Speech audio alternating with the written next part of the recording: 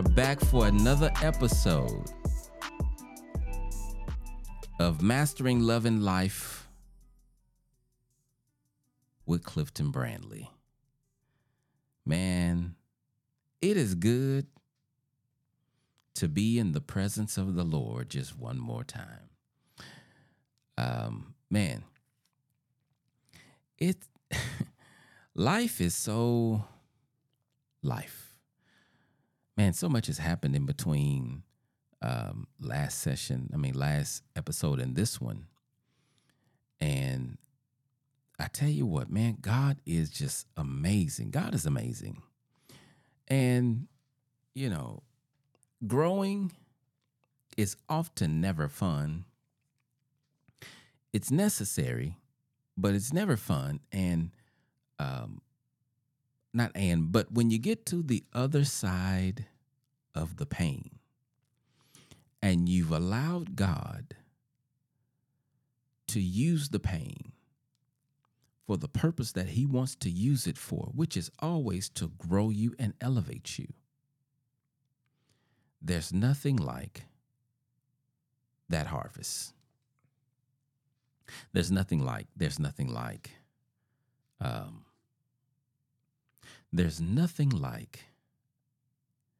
living in the fruit of what used to be a poisonous root, and now the fruit is sweet.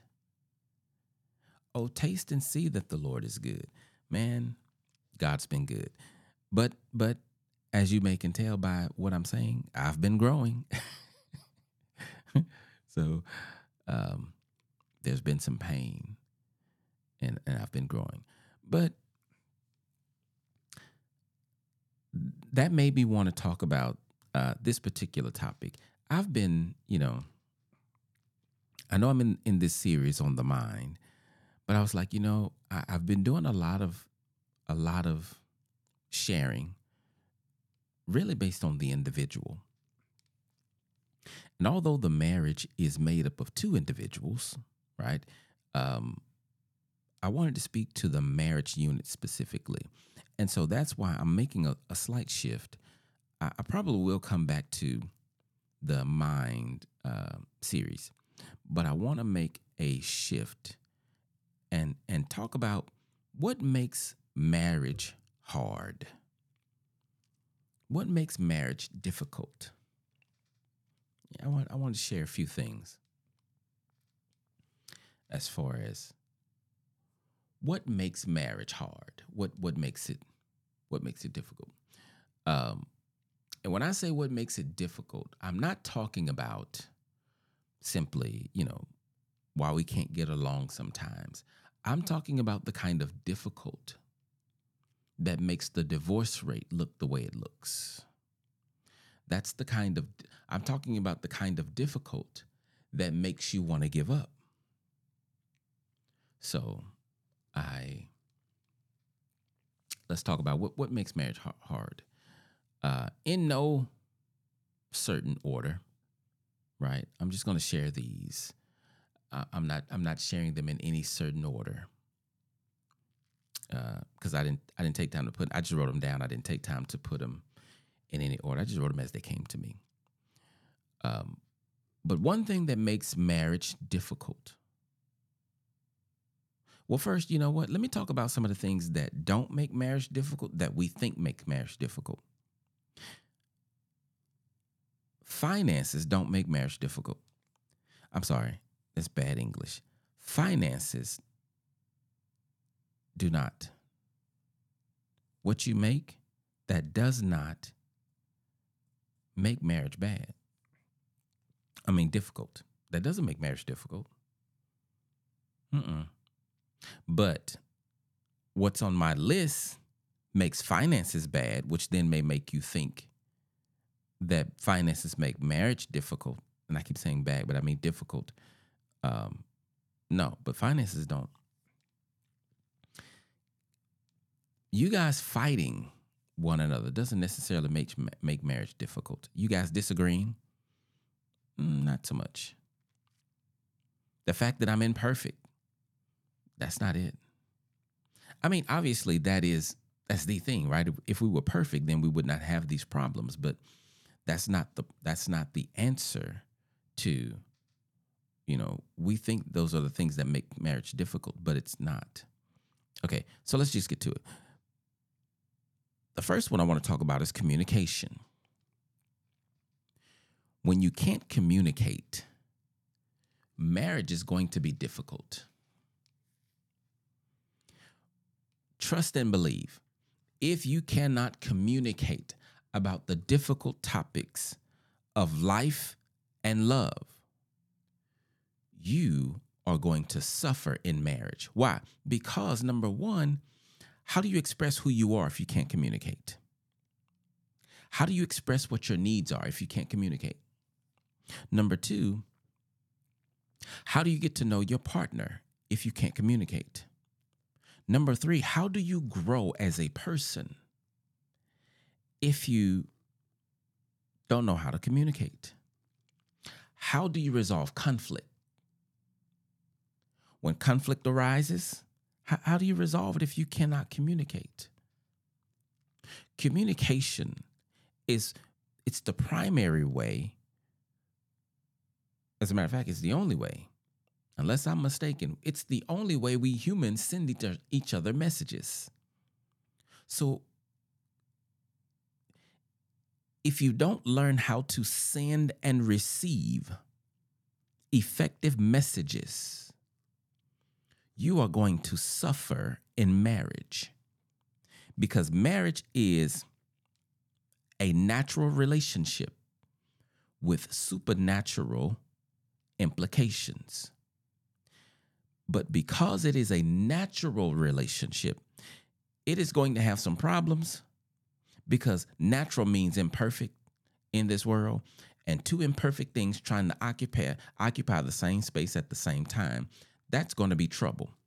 Okay, so if you can't communicate about that, if you can't say, hey, that hurt, in a respectful way where we can talk, but we always fight, so we never resolve anything, yeah,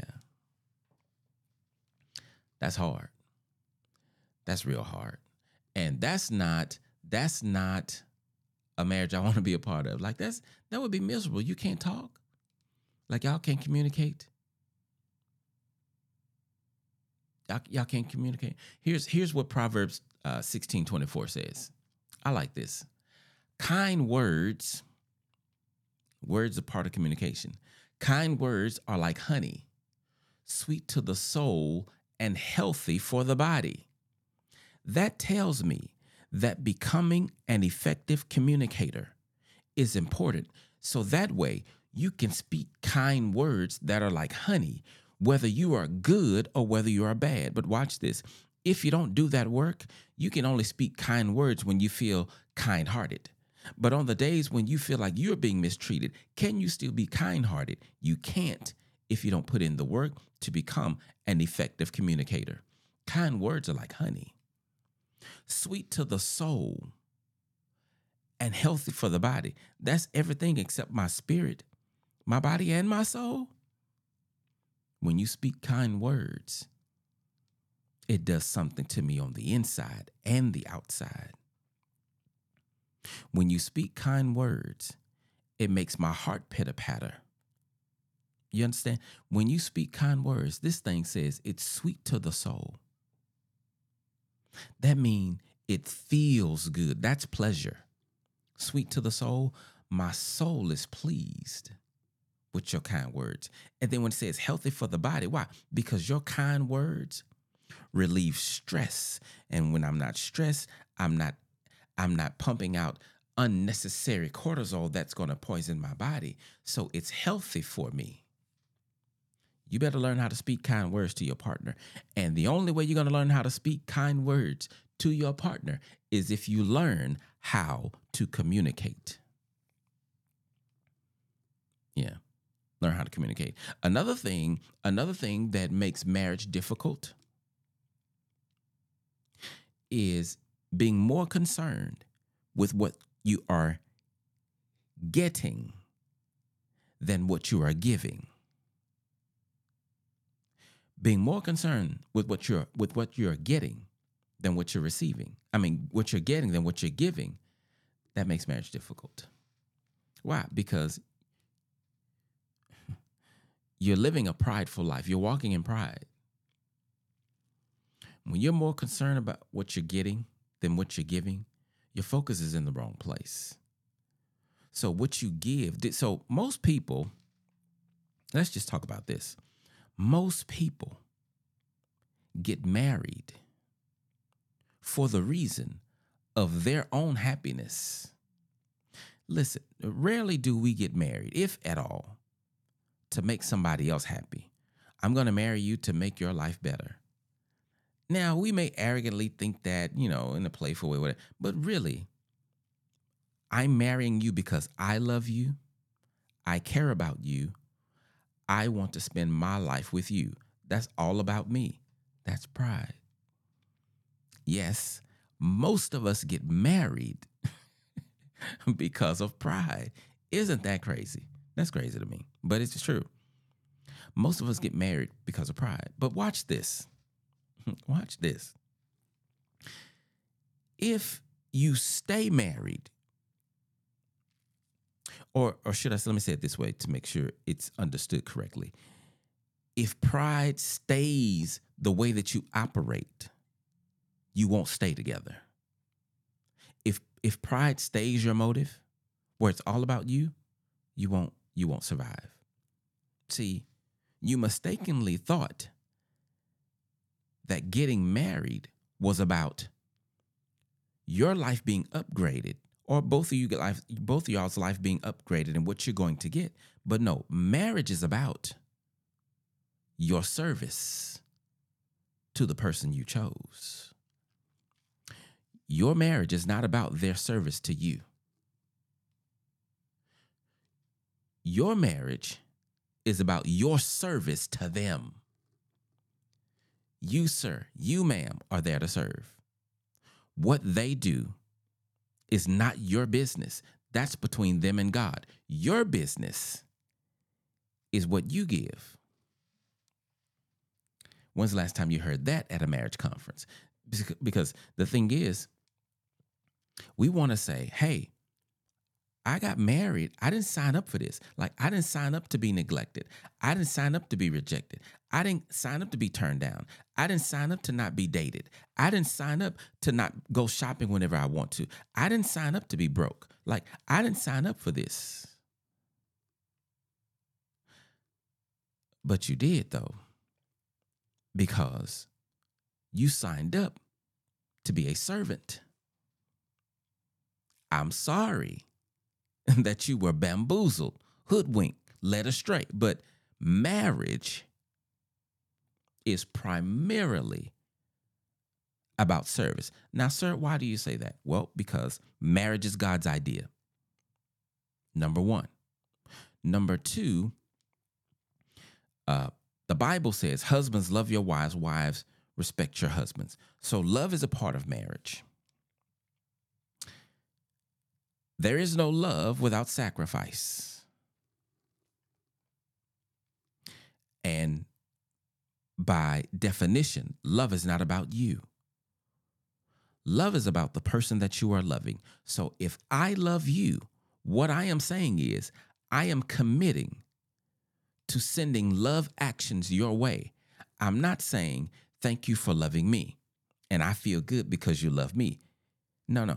I love you means my love is going from me to you, which means I owe you my service. But when you're more concerned with what you are getting than what you are giving, then you will turn the marriage upside down because your needs aren't getting met. And you know who do that? Children. How do I know? Because at the beginning of my marriage, I was a child. Y'all not even. I was a kid. I was an emotional child when I got married because I was so engulfed in pride. I thought that I would do. I thought that I was doing God's work. I thought that I was operating inside of God's will by trying to help her be the woman of God that she's supposed to be.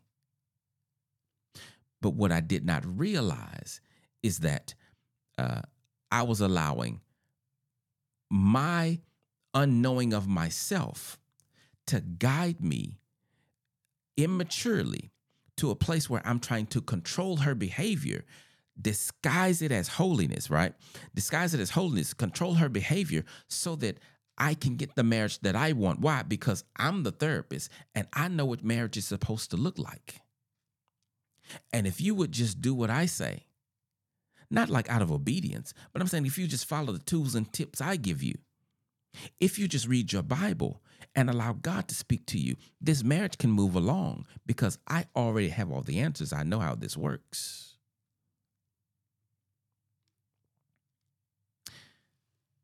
Immature.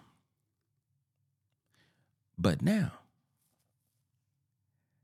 I understand that it's not my job as a husband to change my wife.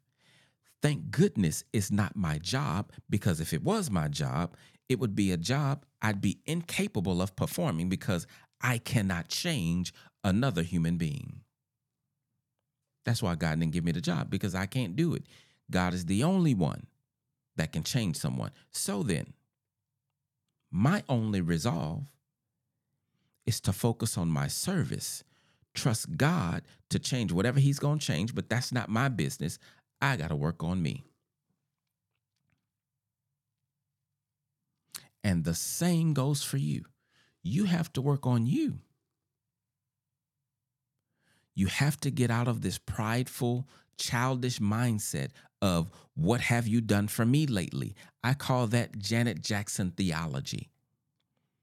You got to get out of this mindset where you are looking for somebody to make you happy.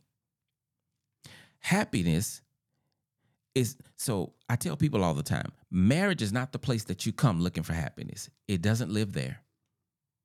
Happiness has its address inside of you. You've just vacated it.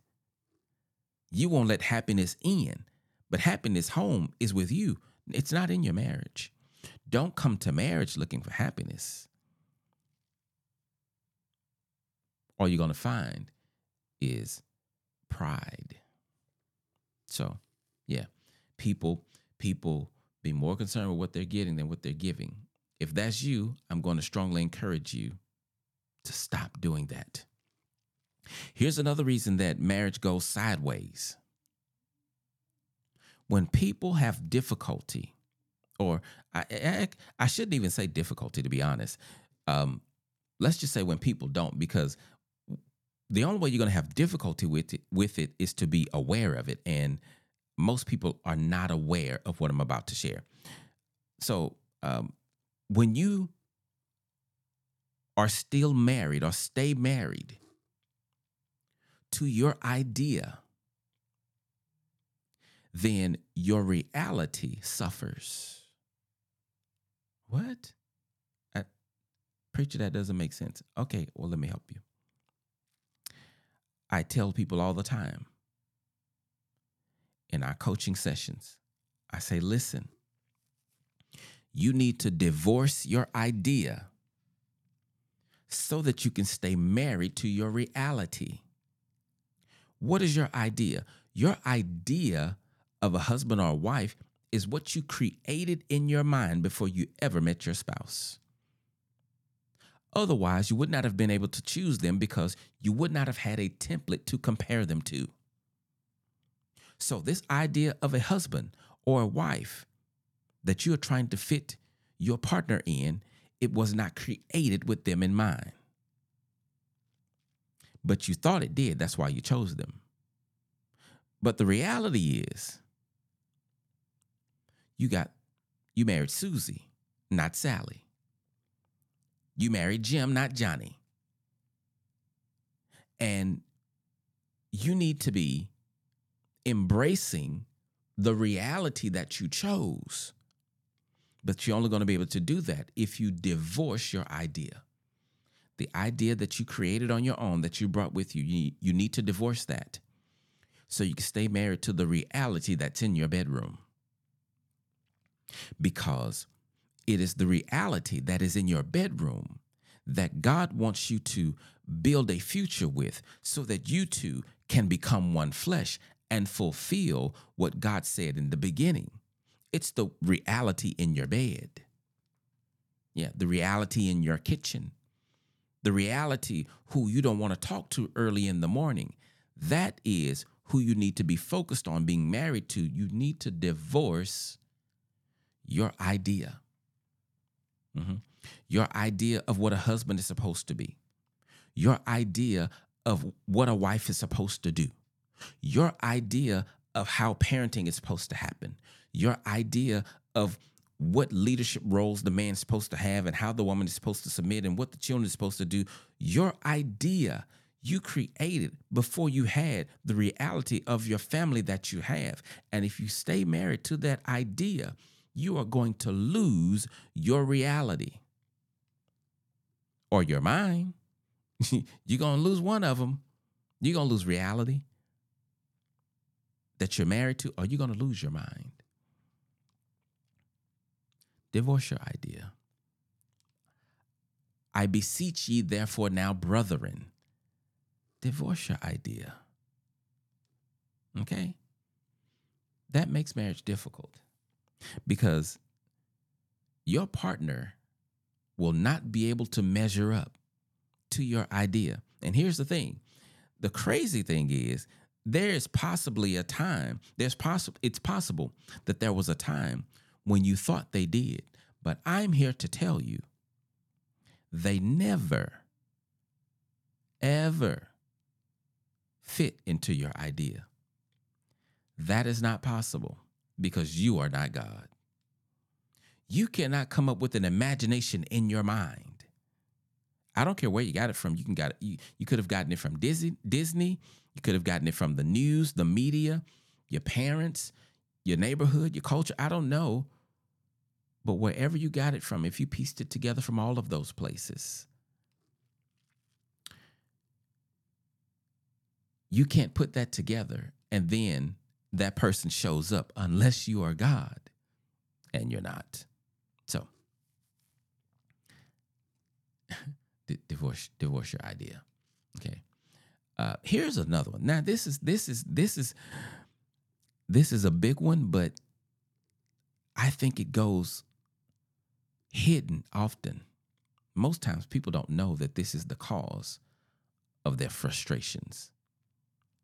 And they're frustrating themselves because of this. What is it? Hidden. I'm sorry, not hidden. They are hidden, but here's what we call them. Unspoken expectations. Unspoken expectations. Expectations that we both don't share, that we don't both share. Expectations that only one of us has. We can't uphold those.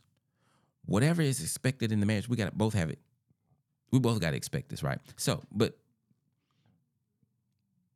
the expectations themselves is bad. But what makes it worse is when the expectations are unspoken. And to be honest, pretty much all of us have unspoken expectations.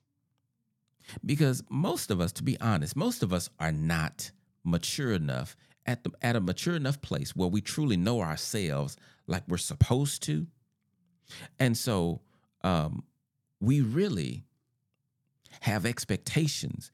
Some of them we don't even know we have, right? Because we're not even mature enough to know ourselves like that, right? But these expectations are unspoken, and sometimes we find out we have them when they're not being met.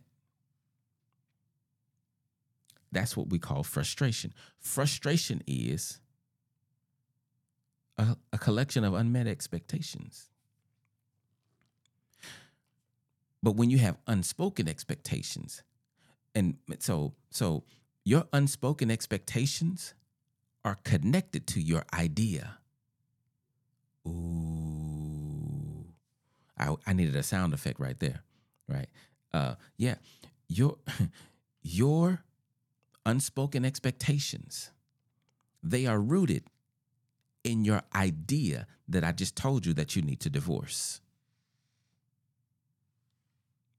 Yeah, you need to divorce your idea. You need to divorce those expectations that went with it, because you are going to punish your partner for not being the person that you want them to be in your head, because you fully believe this is what a husband's supposed to be, this is what a wife is supposed to be, and this is what I want.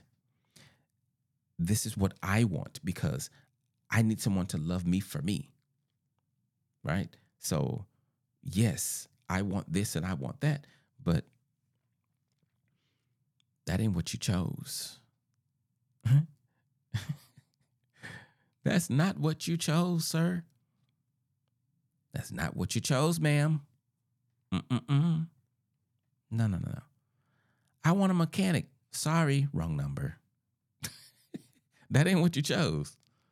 You know, I want somebody that can dance like Chris Brown. That ain't what you chose. I want somebody that will romance me like we are in our own Notebook movie.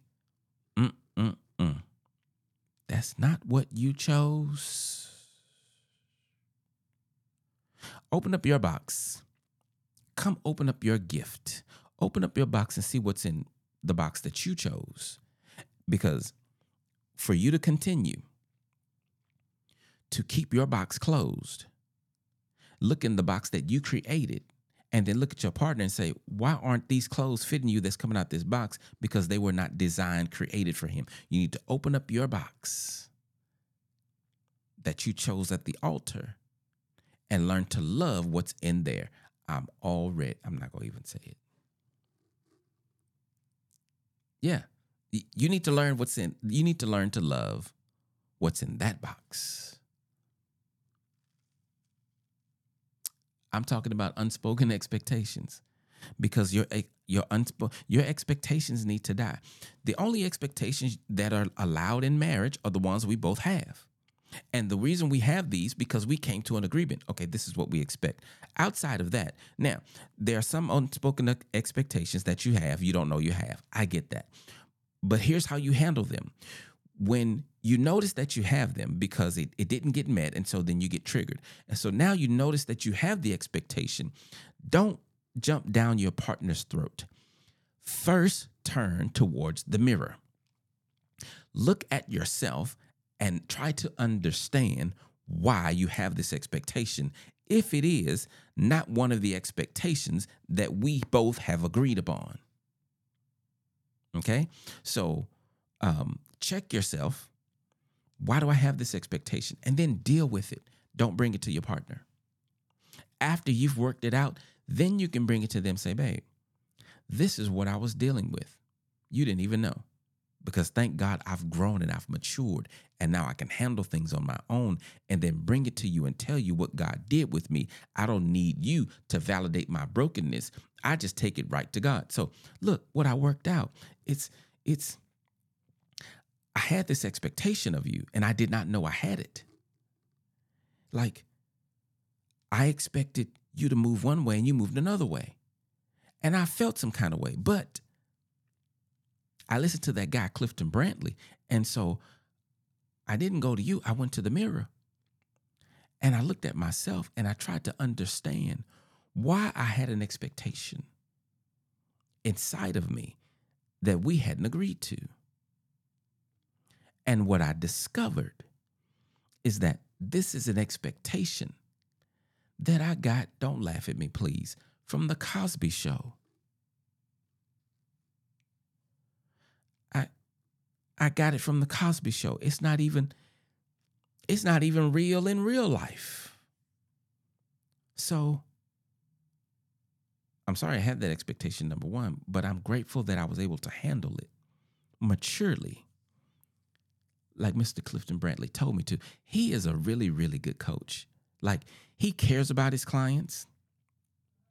He wants to know, like he is very hands-on. He cares about their progress. He gives them tools that they can use. He helps with their mindset, right? He has a lot of value to his client's life. I like that guy, Clifton Brantley. Shameless plug. Sorry. But anyway, unspoken expectations. And you know what? So here's the thing about the unspoken expectations, not wanting to get rid of your reality and all those things. Ultimately, it leads to, or I don't know if it leads to or it just is. But ultimately, yeah, it is. Ultimately, it stems from pride. Okay. It stems from, and honestly, I'll take it a step further. It really stems from the evil twins, pride and fear. Yeah. Pride and fear are the evil twins of love, the evil twins of life, pride and fear. They run together. They always run together. Fear goes first, and then pride. Fear opens the door, pride walks right in. But when you are living this way, where you don't want to accept your reality, you stay stuck to your idea, you have these unspoken expectations. When you focus more on what you are getting than what you are giving, you're prideful. Here's the thing about pride. The danger of pride is that you don't know you're walking in it until destruction shows up. Because the Bible says pride goes before destruction and a haughty spirit before a fall. Pride will disguise itself to look like righteousness. So when you're walking in pride, you think you're going the right way. That's why you don't know you're in it until destruction shows up. And pride, my friends, pride is at the root of 100% of divorces. 100%. Every single one. The root of every divorce is pride.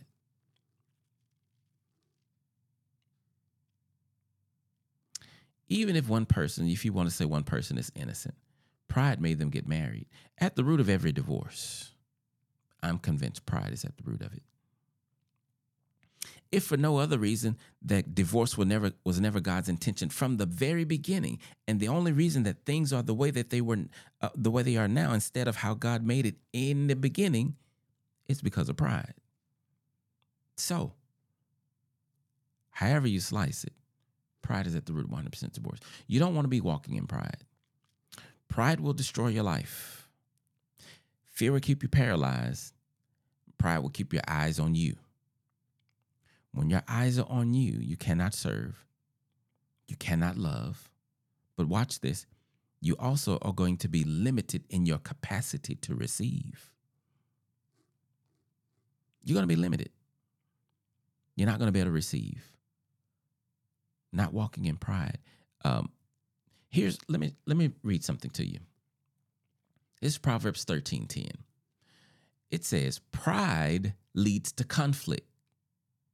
And then it says, those who take advice are wise. So if you walk in pride, you get into conflict. But if you get counsel, then that says you're wise, which tells me that pride is foolish also. Because the opposite of being wise is a fool. Pride leads to conflict. So then if pride leads to conflict, then what leads to conflict resolution? Has to be love, right?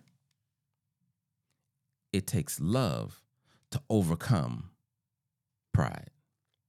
Here in my unpublished book, I talk about this. Here's the analogy. Here's the thing about love and pride. Well, pride and fear and love, because pride and fear always work together, right? But here's the thing about them.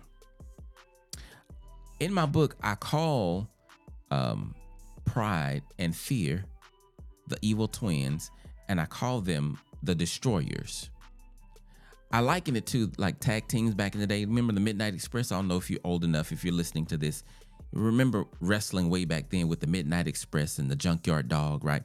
Well, they had tag teams. And Pride and Fear is a tag team. I call them, they're the evil twins, but they're the destroyers. Why? Because I related them to termites. So termites cause over $5 billion worth of damage a year. That's billion with a B. 5 billion. And the majority of the damage that they do is done in the darkness. It's done because of the darkness. And when I looked up, how do you get termites? How do you get rid of termites? Or how do you prevent termites? It says you get termites because you're not letting enough light into your house. So, watch this. Love represents light. Pride and fear represents darkness. How do you get rid of pride and fear? Well, how do you get rid of darkness? Turn on the light. Now watch this. There is no struggle between light and darkness. The only way that darkness can overcome light is if the light gives up. That's it. As long as these lights in this room are on, darkness cannot come in here. It is impossible. The only way for darkness to come in is if the lights go off. In the same way, if you are full of pride and fear, or if your partner is full of fear and pride, the only thing that's going to get it out of them is love. You love them, but then you pray for them that they will be filled and showered and covered with the love of God. Love washes away a multitude of sins, and it is love that can cast out this fear and pride. These are the reasons that marriage is difficult. Thank y'all for hanging out with me. I'll talk to you guys next time.